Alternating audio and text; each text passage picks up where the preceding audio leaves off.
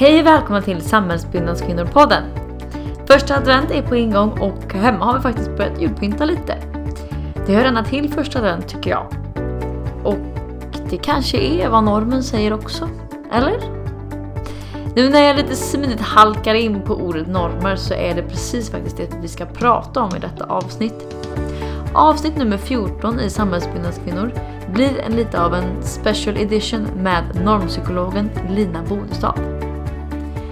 Genom LinkedIn fick jag kontakt med Lina som är expert på normer och jag känner att detta måste vi bara diskutera i podden för det är en väldigt relevant fråga i detta forum där jag bedriver ett arbete som berör just jämställdhets- och mångfaldsfrågor i en rätt så konservativ men framförallt mansdominerad bransch. Vad har vi för normer här egentligen? I detta avsnitt reder vi ut definition av normer. Vad innebär det och hur uppstår normer? Vi pratar om begränsande normer och underlättande normer. Hur mycket normer påverkar våra beslut? Normer kopplat till makt. Och hur vi kan förändra normer som begränsar oss och så mycket mer. Ett minst sagt väldigt intressant och nyttigt avsnitt som väcker en och annan tanke om hur jag beter mig i min vardag och hur mycket jag faktiskt påverkas av samhällets normer. Ja, nu ska inte jag köta mer på denna inledning utan nu lämnar jag över ordet till normpsykologen Lina Bodestad.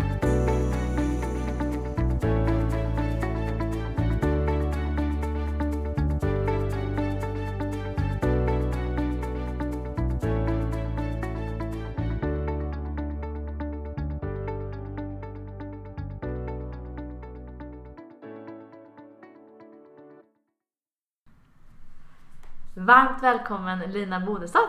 Tack så mycket, jätteroligt att vara här. Ja, det här är verkligen superspännande. Det ska bli väldigt superspännande för det här är, ja vad ska man säga, det här är utöver mina vanliga gäster som jag haft hittills i Samhällsbyggnadskvinnor.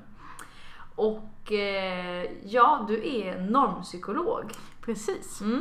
Så du kan väl berätta lite om vad en normpsykolog är och vem du är? Ja, precis. Alltså en normpsykolog, det finns ju än så länge bara en i Sverige som är jag.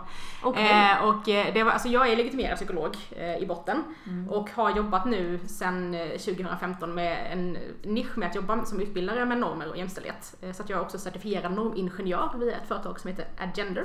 Och jag har skrivit 2 böcker om normer och normkritik och en som handlar om föräldraskap och en som handlar mer om normkritisk vanlighet i behandlarrollen om man jobbar som psykolog eller socionom eller inom vården. Sådär.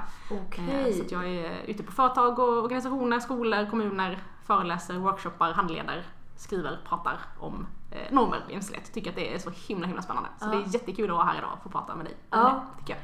Och du gör väldigt mycket hör jag. Så föreläser du ute på så du är egen eller har eget precis, bolag? jag har ett eget bolag. Och så får man höra av sig till dig om man är intresserad av att få en föreläsning inom normer exempelvis. Ja, precis. Och, men vad har du gått då för alltså, utbildning?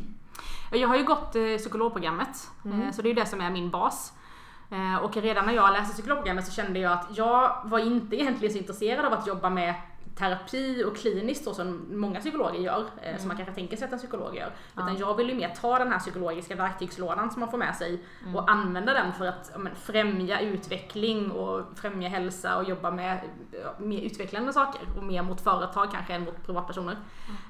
Så att de första åren så jobbade jag som skolpsykolog och då jobbar man mycket med organisationsutveckling, fortbildning, handledning och sådär. Och då jobbade jag också mycket med det här just med normer för att det är ju ett stort tema inom skolan också nu med hur vi ska skillnader i betyg till exempel som beror jättemycket på könsnormer och det finns jättemycket där och mobbning och allt det här. Och sen i samband med att jag var hemma föräldraledig så tänkte jag att jag var väldigt sugen på att starta eget och då tänkte jag att nu när jag är föräldraledig, nu passar det nog jättedåligt så nu gör jag det. så gjorde jag det och sen så jobbade jag ett tag då parallellt både som anställd och egen och nu sen 1,5 år så jobbar jag helt egen då som konsultföreläsare. Ja. Okej. Men så då har du alltså en psykologutbildning i bakgrunden som är 5 år. Och så har du normingenjör. Ja, det är en väldigt spännande utbildning som jag tycker att du borde gå också. Men det finns ett företag i Stockholm som heter Adgender. Och de har jobbat som utbildare och konsulter kring jämställdhet och normer i 10 år nu. Och jag hittade dem 2016 tror jag det var. Och då skulle de precis lansera den här utbildningen. Och det här är alltså en utbildning som handlar väldigt mycket om ett förhållningssätt, alltså hur man förhåller sig till att jobba med normer och utmana normer och granska och rekonstruera normer. Och så dök det här upp i mitt flöde och så stod det bli certifierad normingenjör och jag bara kände att det var någonting med det här ordet, men att kartlägga och liksom problemlösa och bygga om normer och göra dem bättre och smartare och välfungerande sådär. Så då gick jag, och det var liksom första kullen man säger, som de hade den kursen. Så då gick jag den och sen så beslöt jag ett samarbetsavtal med dem, så jag har jobbat ihop med Adgender. Och jag har också senare varit med och hållit i den kursen tillsammans med dem. Och de ska köra den nu för 5:e gången till våren. Jättespännande. Och det är ju liksom en kurs som är ganska annorlunda. Så det är inte så mycket som en universitetskurs där man liksom läser massa böcker och sen tentar av. Utan det är mer att man jobbar med case och liksom tränar på ett förhållningssätt, att förhålla sig till motstånd och problemlösning och förändringsledning och så på ett väldigt, väldigt spännande sätt. Det är ju som med psykologi och filosofi som det kanske inte alltid finns ett självklart svar eller alltså svart eller vitt på allting, och det är det som många tycker är charmen med det hela och många tycker inte alls om. Men hur, alltså rent omfattningen av den här kursen, nu ska vi inte bara snacka om det, men jag blev lite intresserad. Omfattningen av normingenjörsutbildningen, den är ju 1 termin. 1 termin, så en vårtermin då. Precis. Superspännande. Men då har du jobbat med just normpsykologi då. Har du jobbat med hur många år eller sen du startade? Jag har ju egentligen, det blev ju min nisch nästan direkt när jag startade mitt företag då 2015. För att då hade jag också nyligen blivit förälder själv och sagt hemma och ammade mitt barn. Och så satt jag och läste en bok som heter Ge ditt barn 100 möjligheter istället för 2. Som handlar om det här med liksom hur vi vuxna bemöter barn olika utifrån deras kön och lägger olika förväntningar på dem och påverkar dem på olika sätt, vilket då i sin tur får effekten att vuxna väljer olika yrken och väljer olika studier och liksom att vi uppfostrar barnen åt 2 olika håll kan man säga, beroende på deras kön, och det börjar redan innan de ens är födda kan man se på forskning så. Och när jag satt där och själv var nybliven förälder och läste där så kände jag att nej, men det här är så himla viktigt, jag måste fortsätta prata om detta, skriva om detta, göra någonting med detta. Så att när jag hade läst ut den här boken så skrev jag till en kollega som också är psykolog som då drev en utbildningssajt. Och så frågade jag honom ifall jag fick göra en e-kurs. Då hittade jag på det ordet normutmanande föräldraskap. För jag tyckte att normutmanande låter lite roligare än normkritiskt som folk kan ha svårt för. Och det fick jag, och när jag hade lagt ut den kursen så var det ett förlag i Malmö som hörde av sig ganska snabbt och bara, du, den här kursen du har gjort, kan inte du skriva en bok om det? Och då sa jag att det kan jag säkert, och så gjorde jag det. Så det var min första bok då. Så att där någonstans så liksom hamnade jag lite grann i den här nischen då, märkte att det här var något som jag själv, alltså jag har ju alltid brunnit för de här frågorna, men liksom att jag hittade någon slags form för att kanalisera det, och att jag kände att jag hade med min psykologiska och sociologiska bakgrund mycket att bidra med som kanske inte andra konsulter hade, eller som kan komplettera andra konsulter. Det fanns liksom ett behov, märkte du, av just de här frågorna, och på så sätt kan du bygga din strategi och affärsidé egentligen. Ja, lite så. Och det som också hände medan jag höll på med den här boken, för jag började på den 2016 och den kom 2018, och däremellan så hann ju hela MeToo-rörelsen hända. Och så att när den väl kom ut så hade ju så var ju de här frågorna på tapeten på ett annat sätt än vad de hade varit kanske tidigare. Så då såg man ju också att fler och fler företag såg ju med MeToo att men det räckte inte att vi hade en pärm där det stod att vi är emot diskriminering. Vi kanske behövde göra något mer. Så att man förstod att problemet var mycket mer omfattande än vad man kanske hade trott. Eller velat tro, eller vågat tro. Så att absolut så finns behovet fortfarande, det är fortfarande utbrett kan man säga. Ja, precis. Okej, men då känns det som att du har en gedigen bakgrund med detta och påläst. Så det känns tryggt att ha det här nu idag när vi ska diskutera de här frågorna. Och anledningen till att jag valde att ta med dig här nu då, som jag kan berätta för mina lyssnare, det är ju att jag ville jobba med jämställdhet och mångfald i samhällsbyggnadsbranschen. Och normer tror jag hänger starkt ihop med detta. Om vi ska kunna jobba med de här frågorna så måste vi kunna bryta normer. Och för att ens kunna bryta normer så måste vi också prata om dem. Och det är väl det som vi ska göra nu idag då. Så min första fråga till dig, Lina, det är, vi börjar liksom definitionen av normer. Vad är normer? Det där är en spännande fråga och jag gillar att göra den här jämförelsen, att man tänker att normer är för det sociala samspelet vad grammatiken är för språket. Alltså att normer är den sociala grammatiken som talar om så här gör man inte, det här är okej och förväntat, det här är inte lika okej och förväntat. Så. Sociala grammatiken. Så att normer är liksom tysta överenskommelser som finns i hur vi beter oss, hur vi relaterar till varandra, vad vi värdesätter, vad vi förväntar oss, så. Och normer är ju, jag såg att du hade lite bilder här förut som jag tangerar det som jag också brukar prata om, att normer, alltså dels är det så att normer är väldigt svåra att få syn på när man själv är i dem.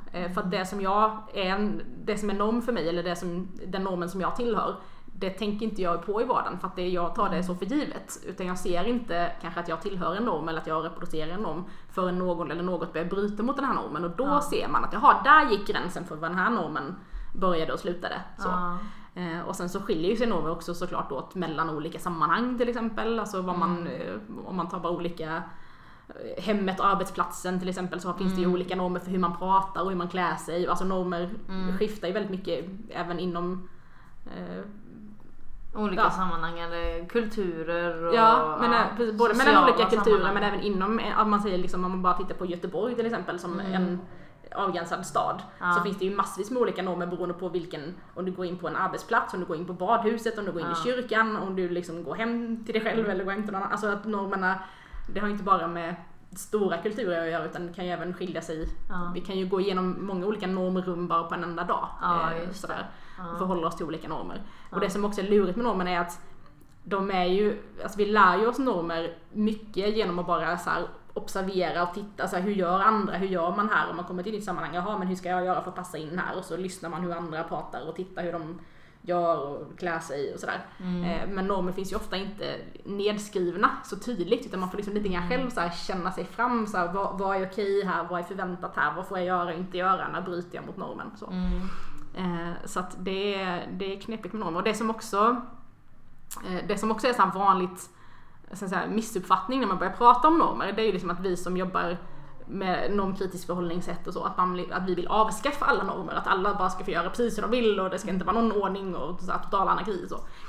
Och det är ju verkligen inte så som man tänker, utan jag brukar också säga så här att alltså normer, det finns alltid normer där människor lever tillsammans. Och vi behöver normer för att kunna leva tillsammans, för att kunna organisera vårt samhällsliv på något slags strukturerat sätt. Så att normer i sig är ju liksom, måste inte alls vara dåligt. Utan det finns väldigt många normer som vi behöver och som är bra och som är gynnsamma. Jag tänker typ som, från att avbryta med så här normer rent då. Det första när du möter en ny människa och ska hälsa. Den svenska normen, om man tänker stort, det är så att ta i hand, hälsa. Medan i andra kulturer så kysser ni på kinden eller, och sånt där. Precis.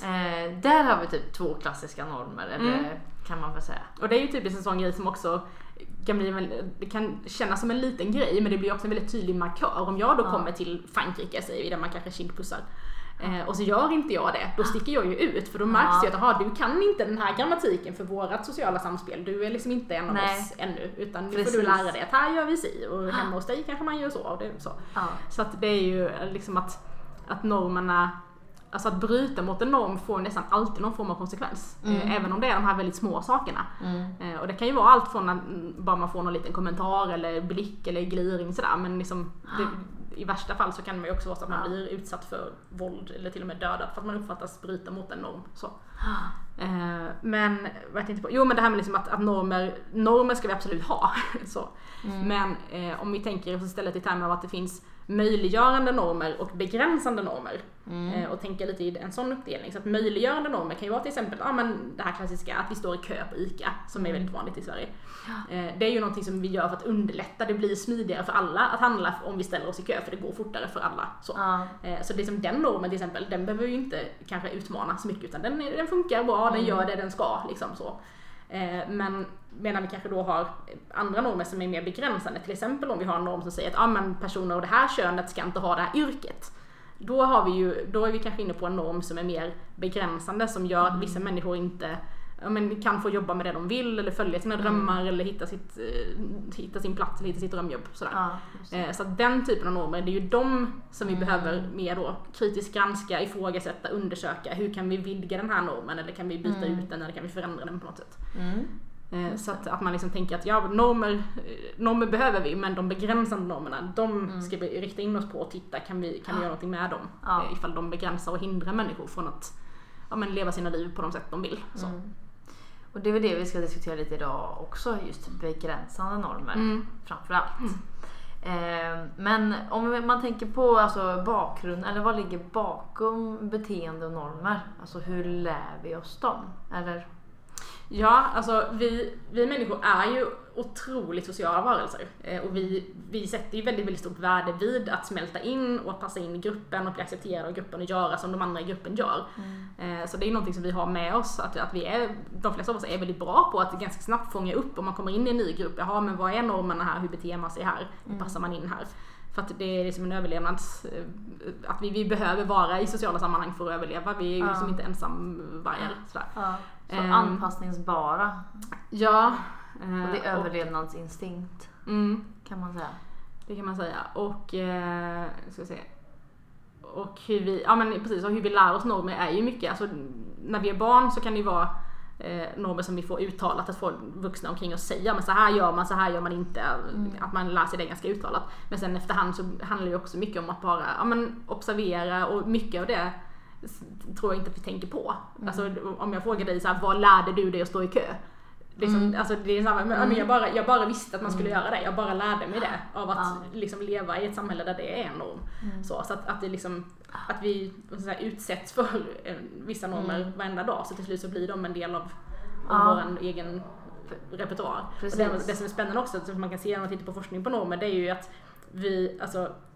de kan sitta så starkt att människor gör normerna till sina egna och följer normerna även liksom när ingen annan ser. Där man kanske tänker, men då skulle man kunna strunta i vissa normer kanske. Men man ser i vissa experiment då att även om om ingen ser vad man gör, så följer man ändå har man ändå en tendens att följa normer, för att de är så starkt inrotade att men så här gör man och så här gör man inte, och det här man har gjort det till sin egen övertygelse på något sätt.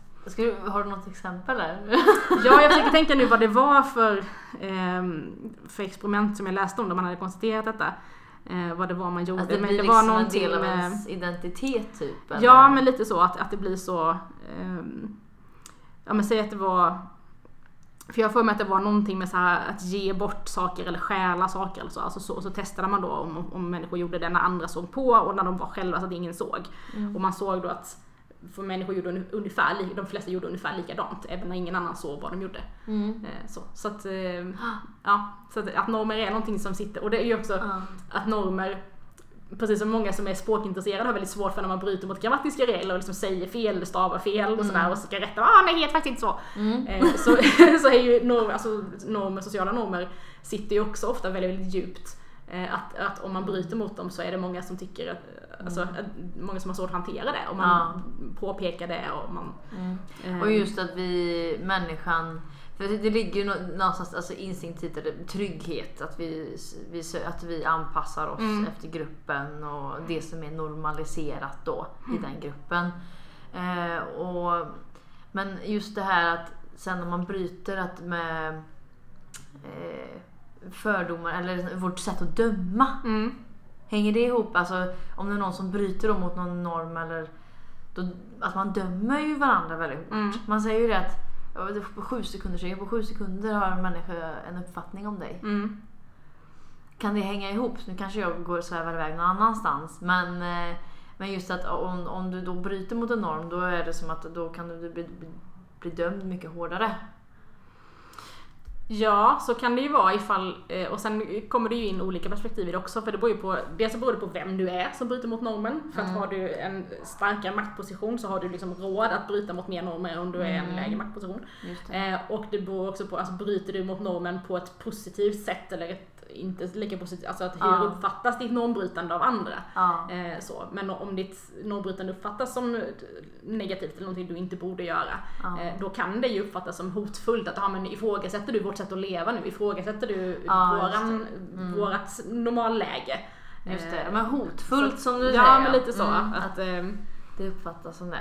Jag har ett sånt här exempel som jag också tar ibland i mina föreläsningar. Jag har en bekant som är handbollsspelare.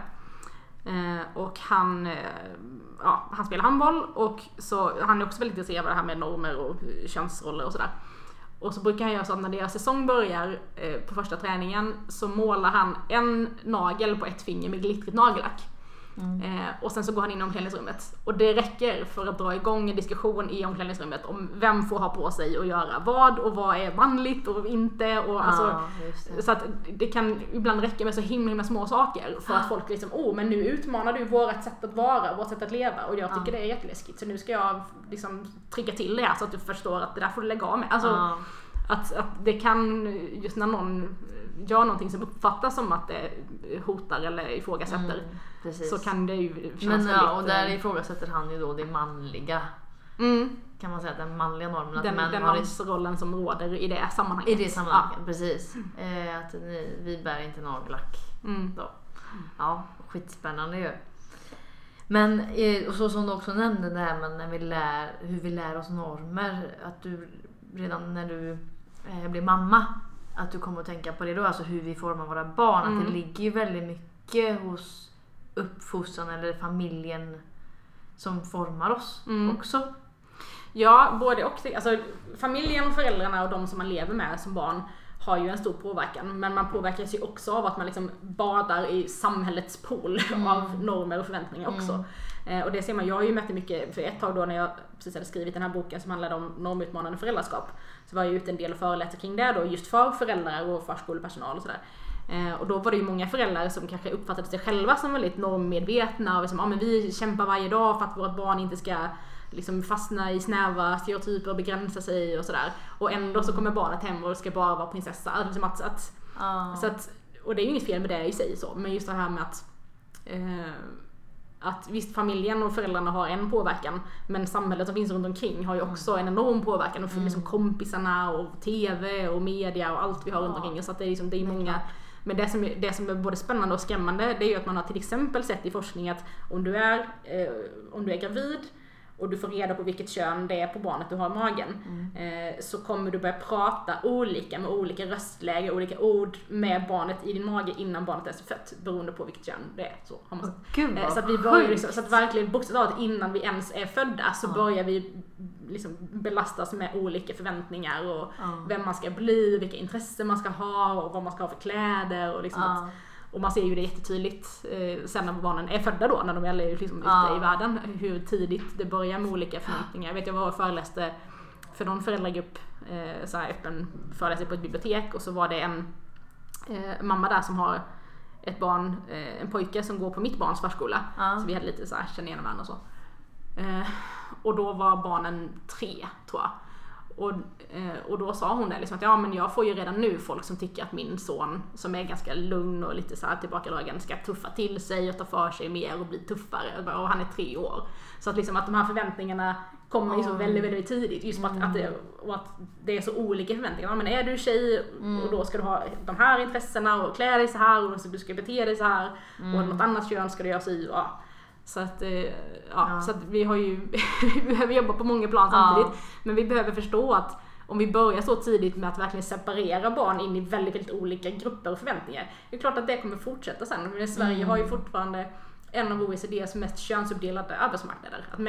Att kvinnor jobbar med vissa yrken och män jobbar med andra yrken, och sen så finns det några få yrken i mitten som är lite mer blandade.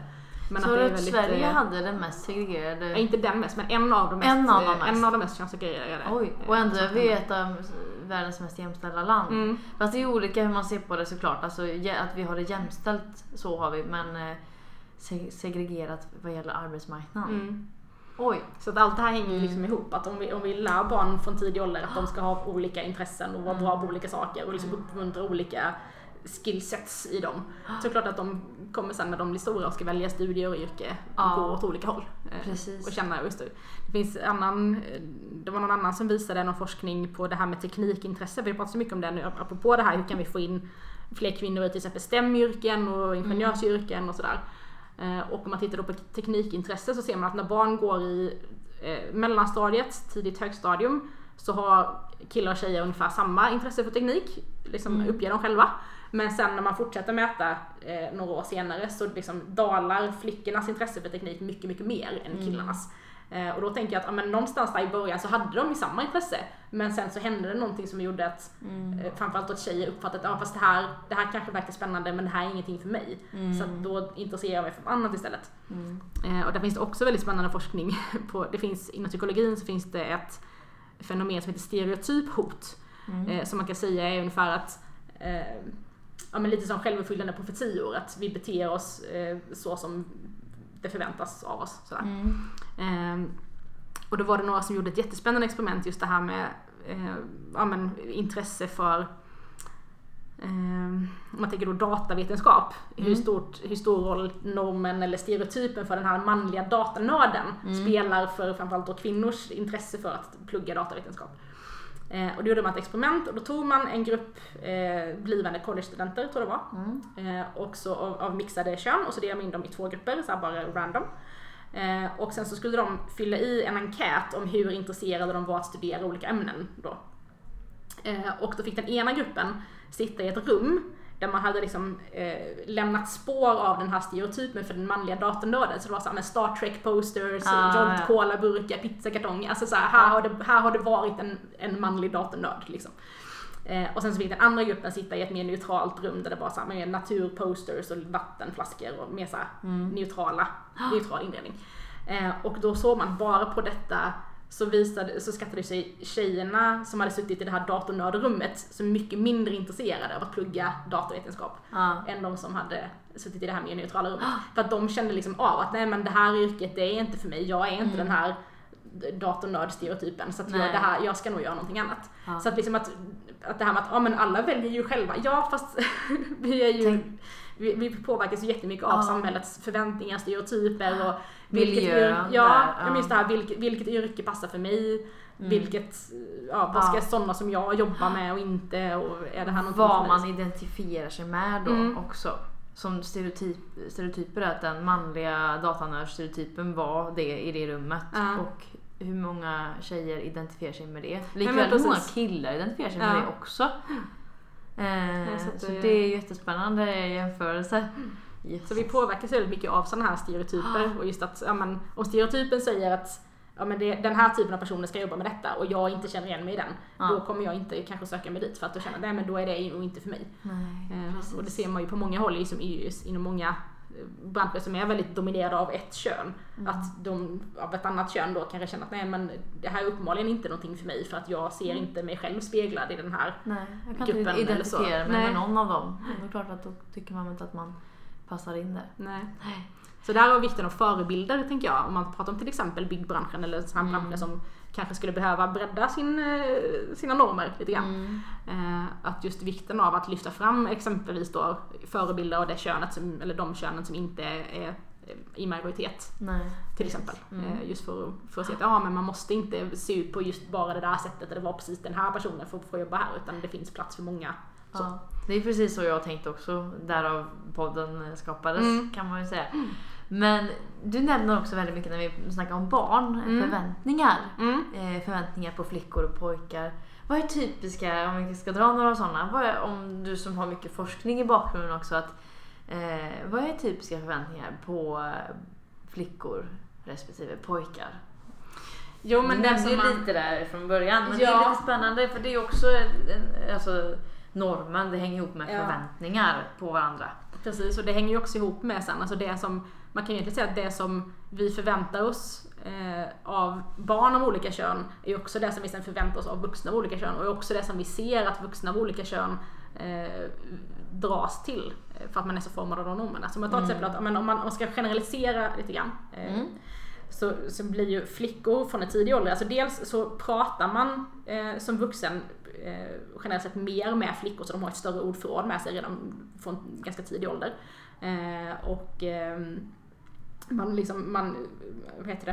Man uppmuntrar samarbete och att lyssna och visa hänsyn och vara delaktig i att ta hand om ta ansvar, ta hand om, göra liksom hemuppgifter och så. Det ser vi, om vi tittar på hela världen, så ser vi att flickor gör, jag tror det var 16 miljoner mer timmar obetalt hemarbete varje dag än pojkar i hela världen. Och pojkar blir ju mer då, om man generaliserar, mer uppmuntrade till att tävling, visa styrka, visa ett snävare, alltså uttrycka ett snävare register och känslor, till exempel att så här, killar ska inte gråta och allt det. Nu håller ju på att förändras, men liksom, det har ju varit väldigt mycket så att man förväntar sig att uppmuntra olika saker i barn, och just det här med att killar ska vara mer utforskande och äventyrliga och tuffa, och vi bara går in på en barnklädesavdelning i vilken butik som helst också, och så ser man ju de här förväntningarna också jättetydligt, att flickor ska de ska tycka om blommor och djur och leka lugna lekar och vara vackra och så. Och killar ska med, och då ska vara actionfigurer och dinosaurier och liksom det här. Och det som man ser också sen då i både i till exempel då sån här forskning på när man söker jobb, att vilka ord man använder i jobbannonser, så kommer personer av olika kön att dras till dem eller inte. Så att liksom lägger du jättestort fokus på så här, tävling och vi ska vara bäst och sådana saker, då kommer fler män och inte så många kvinnor söker dit. Men om du mer trycker på här jobbar vi, här är det samverkan, samarbete, teamwork, bli en del av oss sådär, då kommer både fler kvinnor men också män att söka samma tjänster. Har du varit delaktig i sådana rekryteringsprocesser också, just för att forma jobbannonser? Det har inte direkt varit så. Nej. För det är ju det här är väldigt intressant att koppla in dig i sådana sammanhang också, för det är så vår bransch behöver jobba också. Precis, det finns ju mycket där man kan utåt i rekryteringen när vi ska in fler kvinnor i våra bolag. Hur uttrycker vi oss och det vi i den sökprocessen? Och det går ju åt båda hållen, för att dels så spelar det ju roll då hur man uttrycker sig i annonserna, vilka som kommer söka. Men sen så vet vi också att när människor väl söker så bedömer vi de olika beroende på vilket kön de har. Och det finns ju också jättemycket forskning på detta.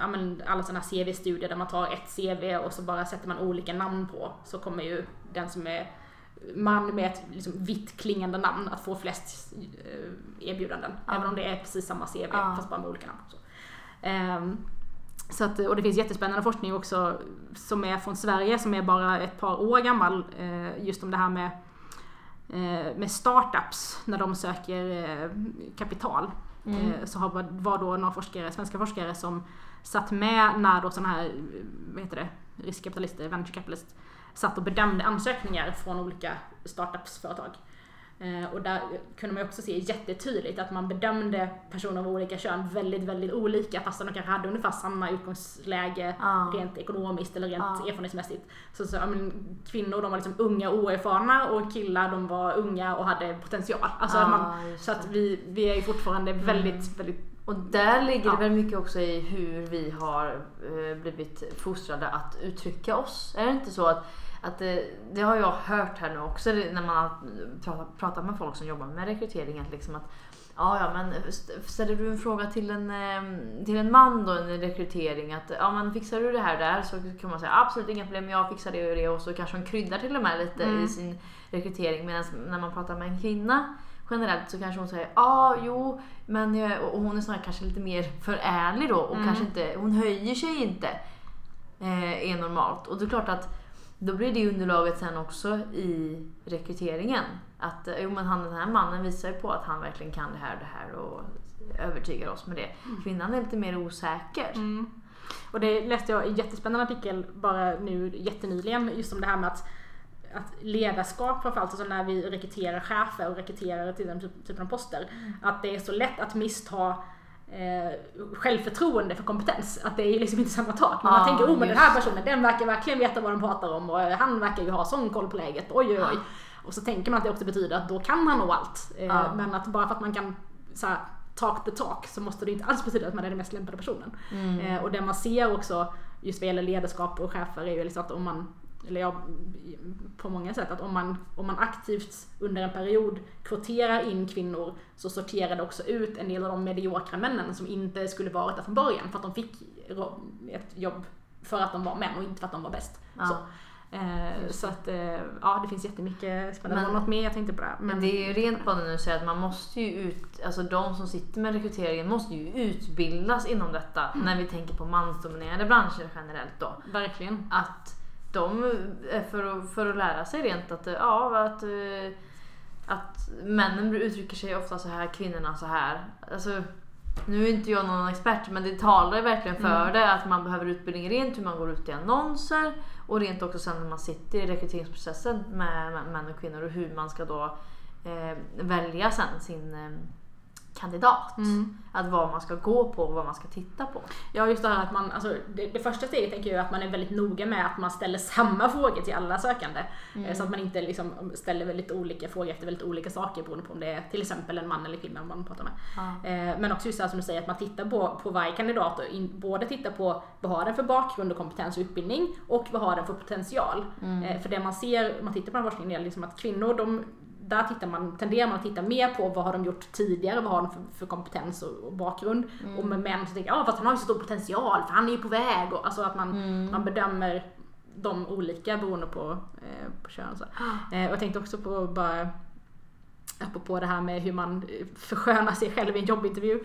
Så det var någon forskning jag läste nu ganska nyligen också där man har sett att, för det finns ju någon slags så här sanning om att män de överdriver mycket och sådär. Men det man hade sett då var att både män och kvinnor överdriver när de söker jobb. Men man såg att män överdrev mer. Så att det blev ändå någon slags så här nettoeffekt av att de hade liksom överdrivit sin kompetens mer än kvinnor. Även om kvinnor också överdrev lite grann. Så sätter på man parentes. Men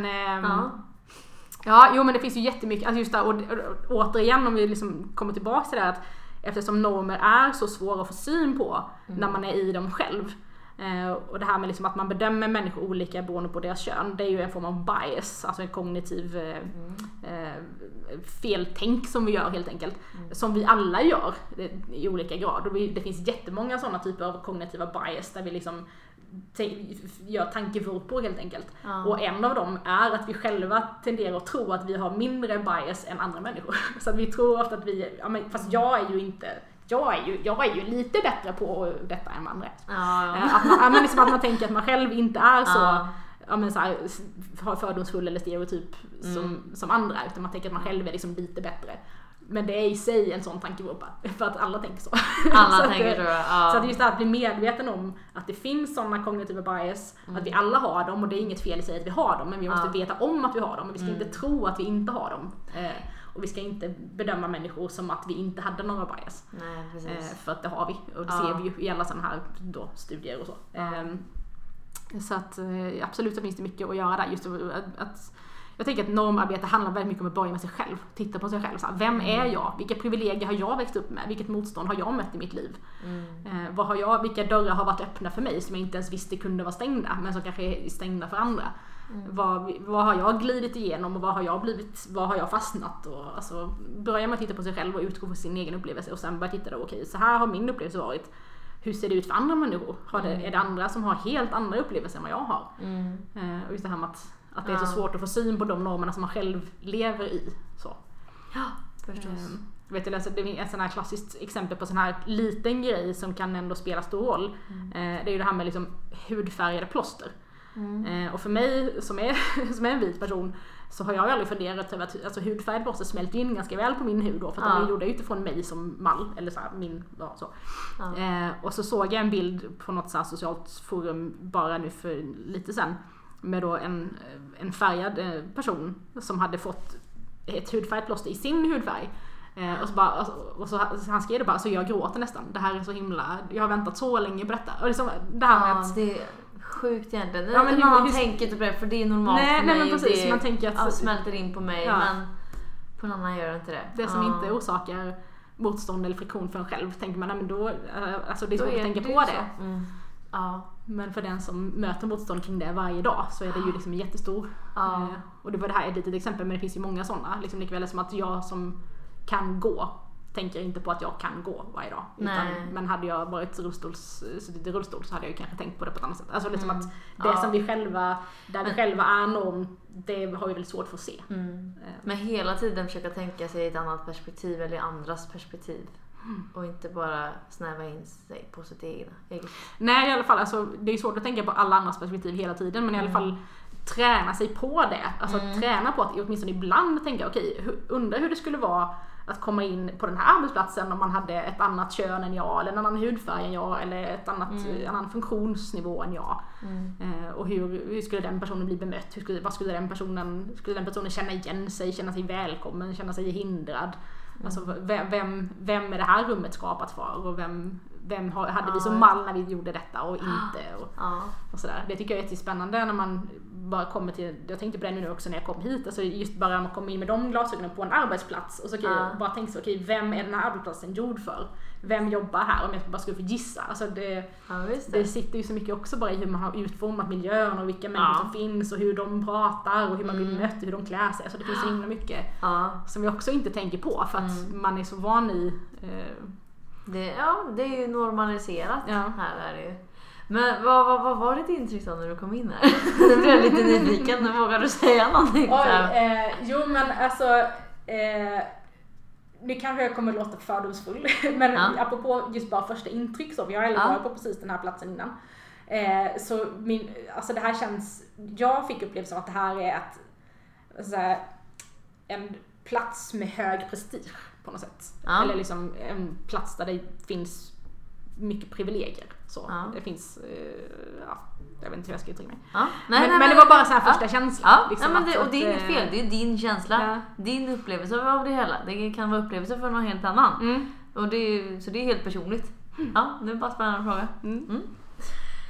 Ja, okej, men mycket nu om vad normer är och vad som ligger bakom det och sådär. Om vi kan koppla det och försöka nischa lite mot min bransch och så. Vad vi pratar väldigt mycket om, eller väldigt aktuellt, eller som är högaktuellt i den här branschen och många andra också, det är ju säkerhetskulturen och normer kopplat då till det, eller kultur i allmänhet. Kan vi få in det på något bra sätt? Hur det påverkar vår säkerhetskultur då.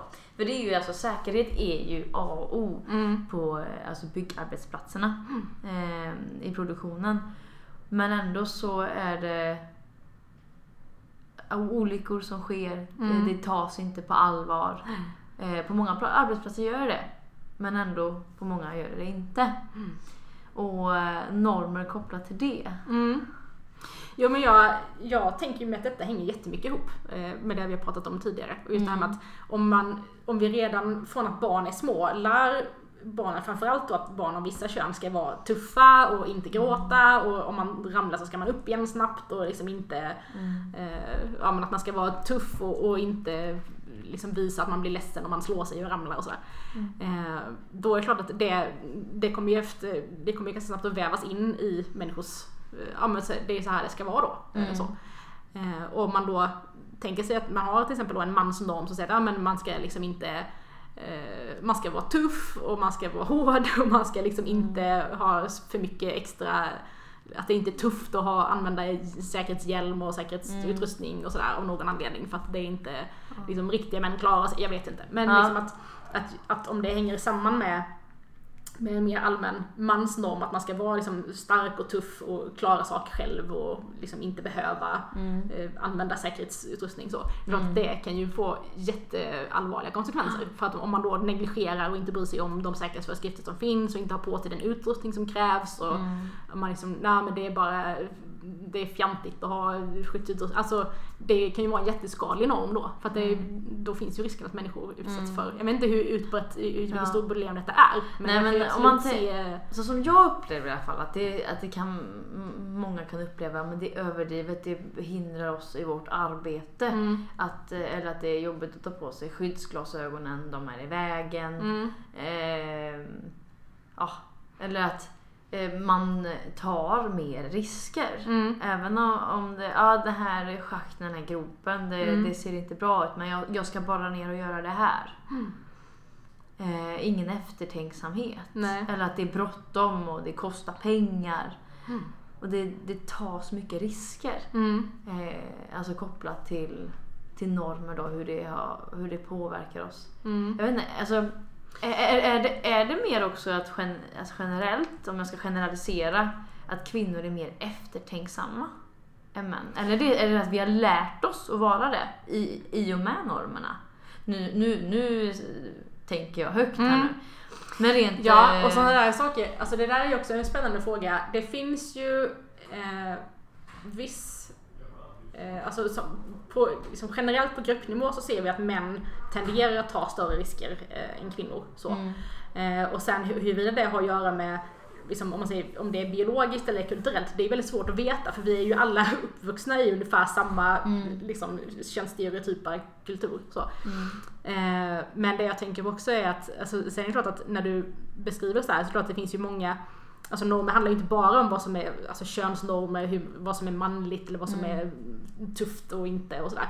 Utan jag tänker att det handlar ju också om alltså det här med skyddsglasögon, visst, det kan ju finnas en ergonomisk aspekt i det. Är det så att det är svårt att ta på sig dem, skulle de behöva vara utformade på ett annat sätt. Det är ju en sak.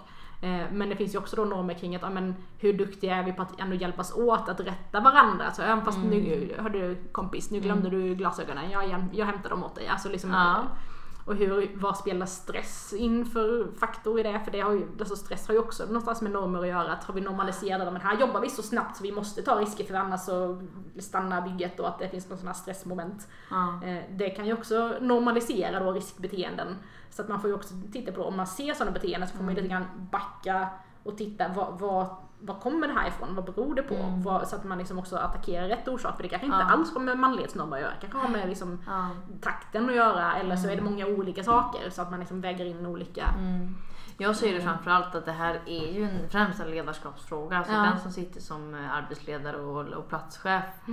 De sätter ju standarden eller nivån på sitt bygge.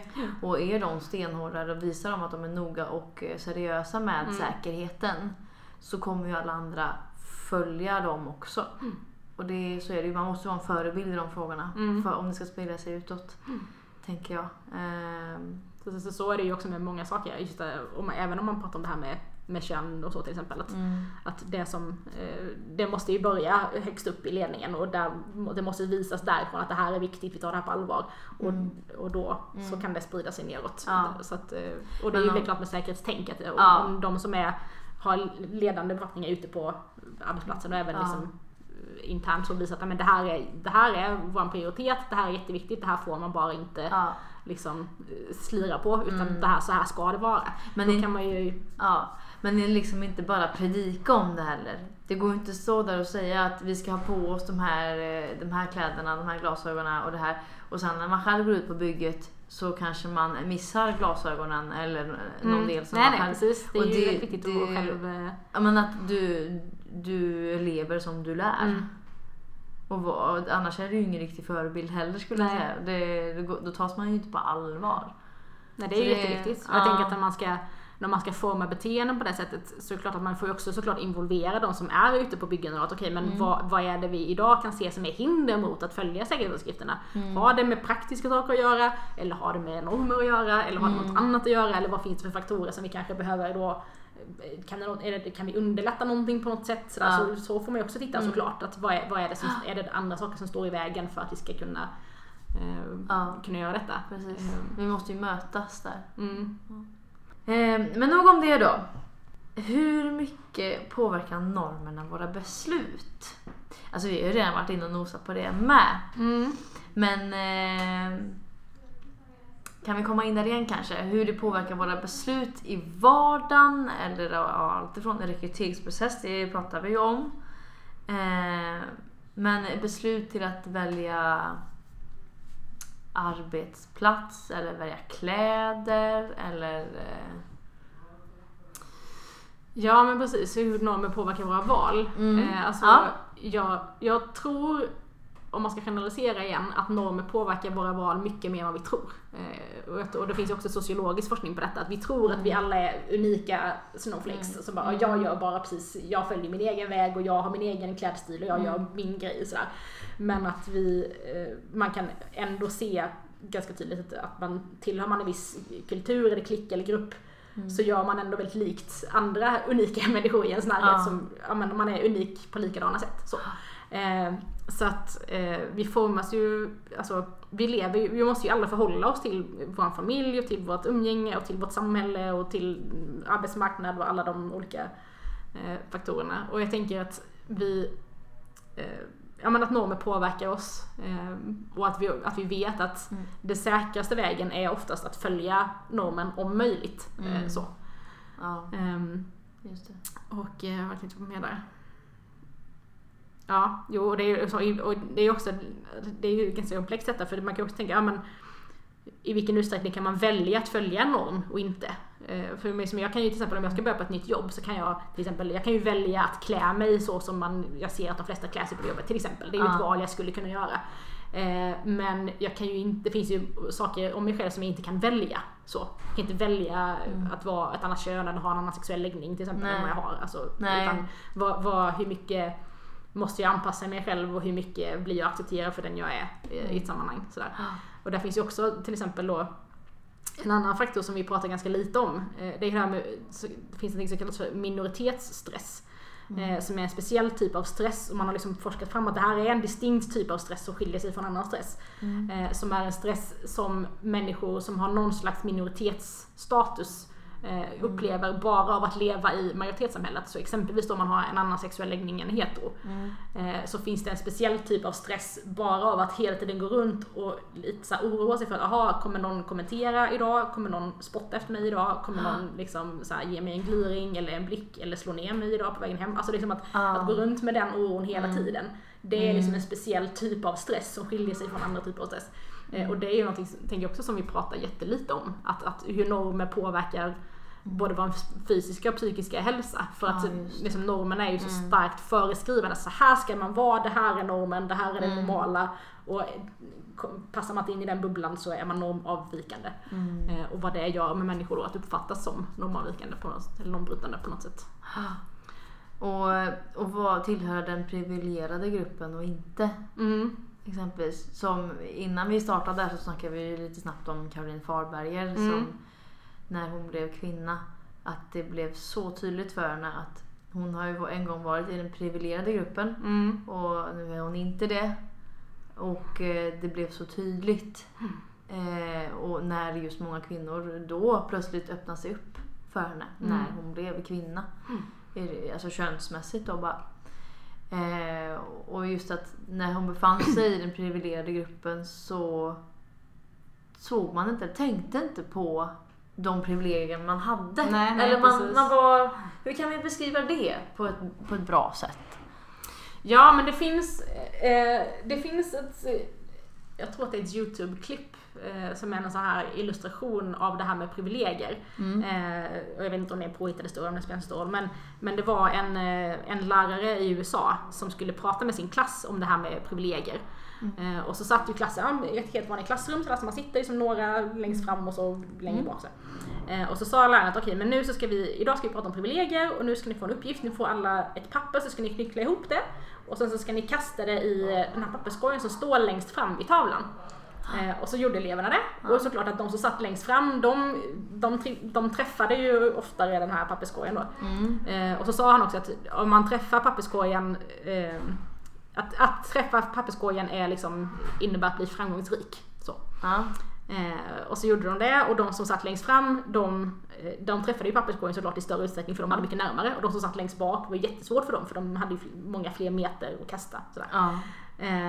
Och sen så diskuterade de det här efteråt då, och liksom det som man kunde se när de började prata och reflektera kring det här var att de som satt längst fram, de uppmärksammade inte hur orättvist det var i lika stor utsträckning som de som satt längst bak. För de hade ju ingenting mellan sig och den här korgen. De tittade bara på korgen. Men det är bara en meter dit jag kastar. Puff, nu lyckades jag. Medan såklart den som sitter längst bak ser ju hur många som finns framför och som har en mer privilegierad position än man själv. Så att det blir som en illustration. Tydligt, ja, men det blir som en illustration av det här att om du är den privilegierade gruppen så är det så mycket, vad ska man säga, det finns ett test man kan göra som heter teflontestet, där du kan se, liksom, titta på dig själv och kartlägga dig själv utifrån hur mycket motstånd du har stött på i ditt liv, utifrån till exempel då din hudfärg, ditt kön och andra saker. Sådär. Teflontestet. Man kan googla på det, finns det. Och om man tänker sig lite så att om jag är en person som liksom följer många normer, alltså om jag har en viss hudfärg, ett visst kön, en viss funktionsnivå, en viss kropp och sådär, så kan det också vara så att då glider jag igenom livet utan särskilt mycket friktion. Och det märker ju inte jag, för jag bara glider ju förbi där, alltså lite överdrivet så. Men om jag då är en person som avviker mot någon eller flera av de här normerna, så kommer jag ju troligen möta på mer motstånd. Och då märker jag ju att okej, men här var inte jag norm, här var inte jag den förväntade personen. För här stängdes dörren framför mig, men det stängdes inte för den som gick framför mig. Så att liksom att vara en del av en eller flera normer gör ju liksom att men du ser inte dörrarna för de är öppna för dig, så du tänker inte på att de är där. Men hade du inte haft det så hade de varit stängda, och då hade du märkt det. Någonting sånt. Är du med på hur jag tänker? Ja, absolut. Du illustrerar på flera olika sätt. Ja. Jättebra. Det blir tydligt. Jo, men just det här att det är ju liksom och jag tänker att det är också ett dilemma som man ser till exempel i den feministiska jämställdhetsrörelsen. Just det här med att många män har väldigt svårt att se hur annorlunda det är att exempelvis vara kvinna i arbetslivet. För man utgår från att alla har det som en själv. Och det är så svårt att sätta sig in i att någon har det så otroligt olika mot ens egen upplevelse. Man tycker att vi jobbar ju på samma arbetsplats. Fast nej. Det gör vi på ett sätt.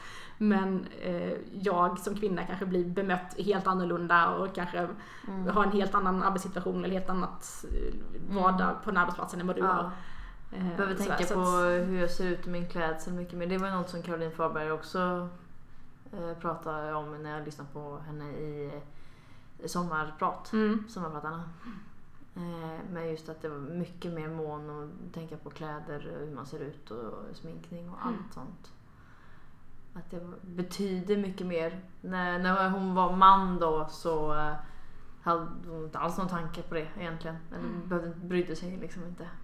Och där finns det också spännande forskning på det här med det som är populärt med sådana öppna kontorslandskap där man ska sitta mer öppet och utan väggar och sådär.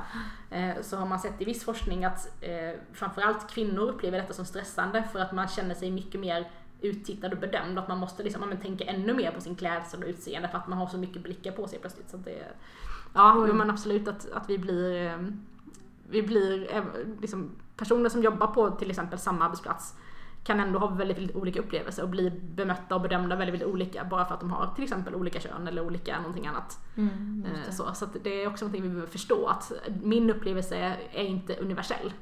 Mitt perspektiv är mitt perspektiv, men jag kan inte prata för andra av ett annat kön eller en annan bakgrund utan liksom att vi kan inte utgå från att alla har det så som vi har det, utan att upplevelser kan skilja sig väldigt mycket åt. Och det är också, tänkte vi bara kan komma in lite på det här med makt som vi nämnde lite i början. Att just det här med att om man tittar på att det finns ju då liksom många olika normer.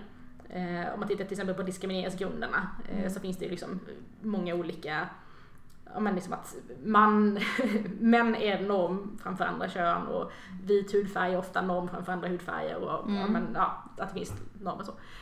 Och ju fler av de här, om man tänker sig de här normerna som någon så här checkbox-kryssrutor, så att ju fler sådana normer som du liksom ligger innanför eller följer, desto mer makt har du ju sannolikt också, inte kanske på individnivå men på gruppnivå. Så att makt och normer hänger också ihop och liksom olika normer samspelar också med varandra i det vi kallar för intersektionalitet. Så att liksom bryter du mot flera normer så kan det påverka din maktposition också, eller om du följer många normer samtidigt så kan det ge dig en högre maktposition. Det finns ju en stark maktdimension också i det här med normer, att vem har rätt att bedöma vem, till exempel, vem har tolkningsföreträde, vem sätter reglerna, vem bedömer vad som är norm och inte, vem bedömer vem som är välkommen och inte. Att det finns ju liksom också en maktdel i det. Superintressant, men mycket att förstå eller mycket att ta in med detta verkligen. Så jag kan lyssna på det här hur mycket som helst sen.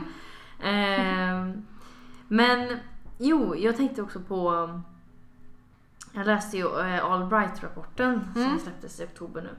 Och då skriver de bland annat, eller de redogör ju för hur mycket kvinnor som befinner sig i svenska börsbolags ledningar och sådär mäter och följer upp. Och Och det går ju sakta men säkert uppåt. I vissa branscher går det fortare, i andra trögare. Men då skriver de det i alla fall, om jag citerar: om fler kvinnor nu ska kunna göra karriär och få makt och inflytande måste vi göra upp med tillgänglighetsnormen. Och en av de mest rotade strukturerna av dem alla. Strukturen om mäns underrepresentation är det mest nödvändiga av allt. Uttag av föräldraledighetsdagar och utförandet av det obetalda hushållsarbetet. Så tillgänglighetsnormen just för att kvinnor ska kunna göra karriär och få makt och inflytande. Har du något du kan kommentera med det? Ja, alltså man ska koppla det till det som jag uppfattat att de skriver, just det här med att det finns så stor diskrepans fortfarande i vilket ansvar man tar för det obetalda arbetet i hemmet, eller att arbetet i hemmet är obetalt.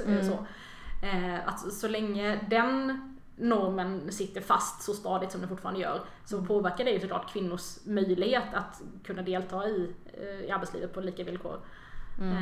Sådär, så att det där behöver vi ju verkligen jobba mycket och mer med jämställdheten på hemmaplan och på hur vi tar hand om barn och föräldraledighet och vab och allt det här. Så. Och det var någon som jag läste nyligen som också hade formulerat det här så himla bra. Jag ska se om jag kan komma ihåg det. Men för att man pratar ibland så att men förr så var det liksom att mannen skulle vara ute och försörja familjen. Mannen skulle jobba och dra in pengar och liksom försörja de andra i familjen. Och det var inte så länge sedan det var så heller. Nej. Och det är ju ett sätt att beskriva en sån situation där en man jobbar och liksom försörjer familjen ekonomiskt, men då inte är hemma och tar något ansvar för hemarbetet och familjen och så. Men man kan ju också vända på det och säga att eller är det så att det är kvinnan som stöttar mannens karriär genom att möjliggöra för honom att vara ute och jobba massa genom att jobba gratis i hemmet så att han inte behöver göra det. Alltså, så att, hur väljer man att se på det? Ja, och liksom vilket arbete är det som premieras? Så att lönearbete utanför hemmet är ju i princip alltid betalt. Men allt det arbete som vi gör i hemmet är ju nästan alltid obetalt. Om inte det görs då av någon annan som kommer in och gör det i ens hem, typ städare och sådär. Och det har man ju också sett i forskningen att om vi skulle börja betala kvinnor, det är ju oftast kvinnor, för allt det obetalda hemarbete som världens kvinnor gör, så hade det varit världens största bransch. Alltså obetalt hemarbete är världens största bransch och det är helt obetalt. Och det är ju också enormt att vi har kommit fram till att allt det här jobbet som kvinnor gör i genomsnitt 1 timme mer om dagen än män i Sverige, det får man inte betalt för. Och det tar ju också tid av, för det innebär också att män har, det kan vi också se då i statistik, att det innebär också att män har mer fritid än kvinnor. Och det är ju tid som de kan lägga på antingen liksom träna fysiskt och liksom ta hand om sig själva, eller fördjupa sig, läsa, plugga, bli bättre på sitt jobb, alltså sådana saker. Så att det är liksom att det här att kvinnor fortfarande drar det här stora lasset för hem och familj och barnet, och det så tar det ju väldigt mycket energi, både liksom fysiskt och psykiskt, att hålla reda på allting. Men också så gör det ju att man har ju bara begränsad med tid och energi att lägga då på att liksom både styra upp projektet hemmet och sen också då ha en framgångsrik karriär. Och man har liksom man har hela det här extra jobbet liksom vid sidan av. Där männen fortfarande inte tar lika stort ansvar om man tittar på gruppnivå i Sverige. Hur kan vi jobba med det då, tror du? Alltså, vi måste göra upp med tillgänglighetsnormer som de säger här i Albright-rapporten. Har du något bra liksom, tipsförslag eller vad du tänker kring det? Alltså det är som att, om man tittar på det här med föräldraledighet till exempel, så har man ju sett att den största effekten har ju kommit från att när man började öronmärka dagar i föräldraledigheten till de olika föräldrarna. Så det var ju ett sätt att få, framförallt var det ju fler män att vara hemma med sina barn. Och fortfarande är ju uttaget av föräldradagarna ungefär någonstans 80-20 i den liksom bästa kommunen i Sverige, och sen är det sämre i alla de andra 2. Så att vi har ju mycket kvar att göra där, och jag tänker att det handlar både om såklart lagstiftning och den typen, att till exempel lagstifta om föräldradagarna, kanske öronmärka fler dagar och så. Men det handlar också om normerna vi har i samhället med allmänt, att till exempel på en arbetsplats om en person ska få barn, så får den ju också väldigt olika förväntningar på sig, både på om den råkar vara en man eller en kvinna eller någonting annat. Så alltså att en kvinna är du borta ett år nu då? När kommer du tillbaka? Så liksom, är du en man så kanske du inte alls förväntas vara hemma någonting överhuvudtaget. Nej, men vi kan ju inte avvara dig, du måste vara kvar. Alltså, att det finns väldigt starka normer som, och liksom många familjer som, trots att de ekonomiskt skulle vinna på att mannen var hemma med barnet, om de är en man och kvinna, Så väljer man att men just i våran situation så passade det just nu bättre att kvinnan var hemma. Och att det handlar också jättemycket om normer och förväntningar och kulturer.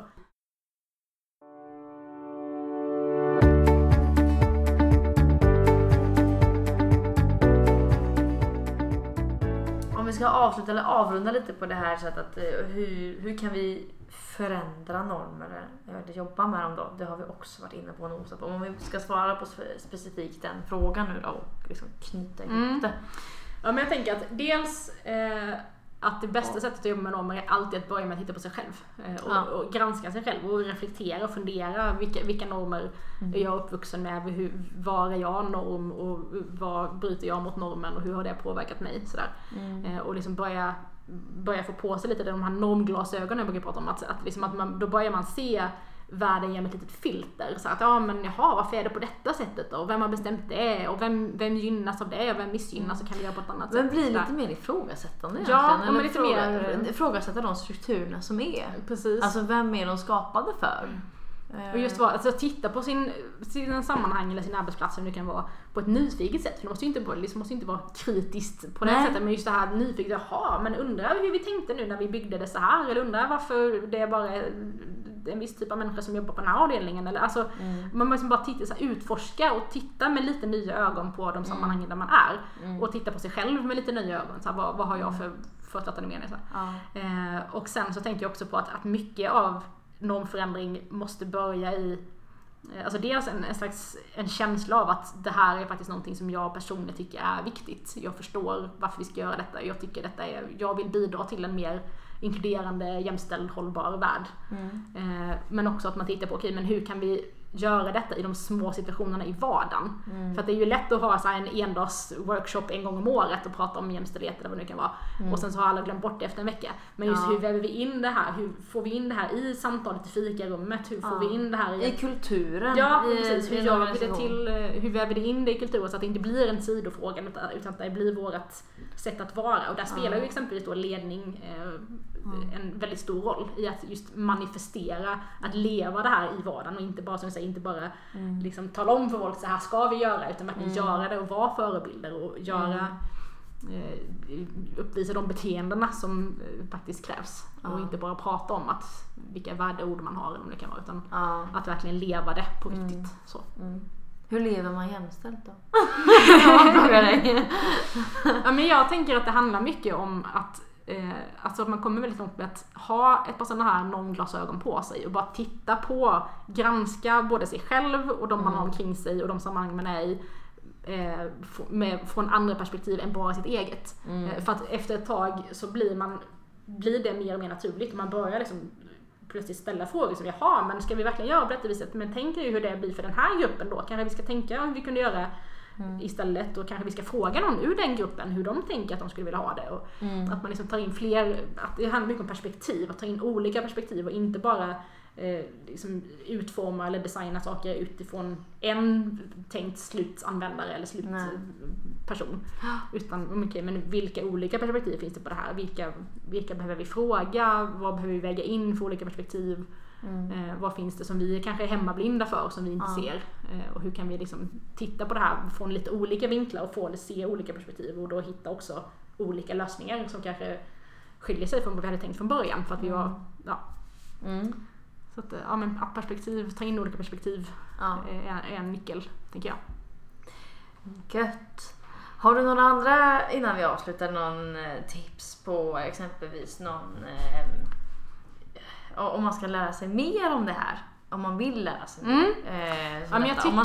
Om man sitter i en ledning här nu och tänker på att det här hon säger är så bra, hur kan jag gå vidare med detta? Eller om man jobbar i en organisation eller? Precis, alltså om man vill ha en bok som jag tycker att man kan läsa, där bland annat när de skriver det här experimentet jag pratade om med den här datornördrummet så, och massa annat, så finns det en bok som heter Delusions of Gender av en författare som heter Cordelia Fine. Och den boken handlar väldigt mycket, alltså hon är forskare och hon har intresserat sig väldigt mycket för det här, att det finns ju väldigt mycket liksom uppfattningar om att men det är biologiska skillnader mellan olika kön och män är si och kvinnor är så och man är så bra på olika saker och så. Och så ville hon då titta på, men vad säger forskningen om detta egentligen? Hur mycket biologiska skillnader finns det och hur mycket är kulturellt och hur mycket kan man liksom experimentellt framkalla i stunden bara genom att dela upp folk i olika grupper och ge dem olika förutsättningar. Så där finns det jättemycket, och man kan säga att kontentan i den boken är ju att väldigt mycket av de skillnader vi ser mellan till exempel olika kön är snarare kulturella än biologiska. För att eftersom det är så lätt att förändra dem i experiment så tyder det på att de inte är så biologiskt inbyggda utan de är snarare kulturella. Så att det finns jättemycket att göra där. Och hur vi skapar både fysiska miljöer och inkluderande kulturer. Så Delusions of Gender, den boken rekommenderar du. Och sen så finns det ju, du nämnde ju Albright-rapporten, så det finns ju, för den som vill fördjupa sig, så finns det ju hur mycket som helst. Det finns forskning, det finns rapporter, det finns material. Och det finns ju nu en stadigt växande ström av forskning som visar också på lönsamheten i att jobba med inkludering och normer. Att alltså, exempelvis mer jämställda bolag tjänar mer pengar och de fattar bättre beslut, de innoverar bättre. Så att det finns ju, jag tror att många företag har inte råd att inte jobba med detta. Nej, precis. Snarare det sättet, ja. Så att, och det är det som man är så viktigt att trycka på med lönsamheten, att det är en affärsfråga i det hela nu, faktiskt. Jo, men verkligen. Och så som vi säger, att många branscher står ju nu inför en arbetskraftsbrist på olika sätt. Och då är det klart att då kan vi inte exkludera en stor grupp av befolkningen bara på grund av normer, utan då måste vi titta hur kan vi fånga upp fler och göra det här yrket relevant och intressant för fler människor. Så att fler känner att det här är någonting för dem. Och då är ju arbetet med normer en jätteviktig bit i det. Så det har ju, för vissa företag har det ju ren överlevnad att göra om man jobbar med detta eller inte framåt. Bra svar där. Men Lina, om man vill få kontakt med dig, om det är någon för föreläsning eller något annat uppdrag eller har frågor. Ja, men det lättaste är nog egentligen att leta upp mig på LinkedIn. Lina Bodestad, det är bara jag som heter det. Så att du kan hitta mig där. Man kan också mejla mig på lina@bodestad.se eller ringa mig. Men leta upp mig på LinkedIn så kan man ta kontakt där och så kan jag. Det var faktiskt så vi hittade Ja, just det. Precis. Du skrev till mig. Och vi kan också göra lite reklam. Vi möttes ju också på en konferens som heter Wonder Women, som är en konferens enbart för kvinnliga entreprenörer och företagare.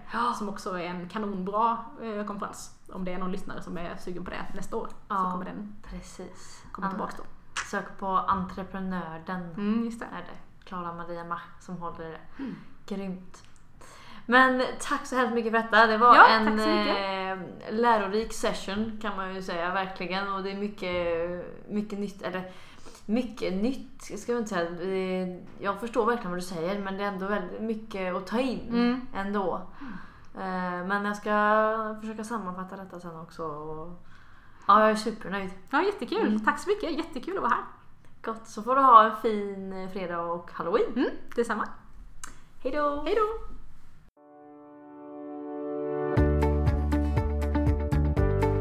Ja, detta var verkligen en timme med massa matnyttig information om normer. Och hur sammanfattar jag allt detta?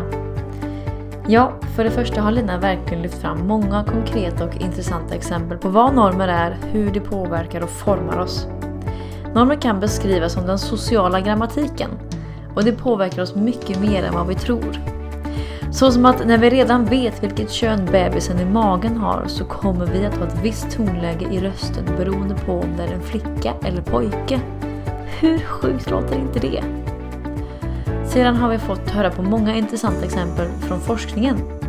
Exempelvis där man tittade på barns teknikintressen i mellanstadiet och tidigt högstadie. Då var både flickors och pojkars teknikintresse lika stort. Men sedan några år senare så dalar tjejernas intresse för det.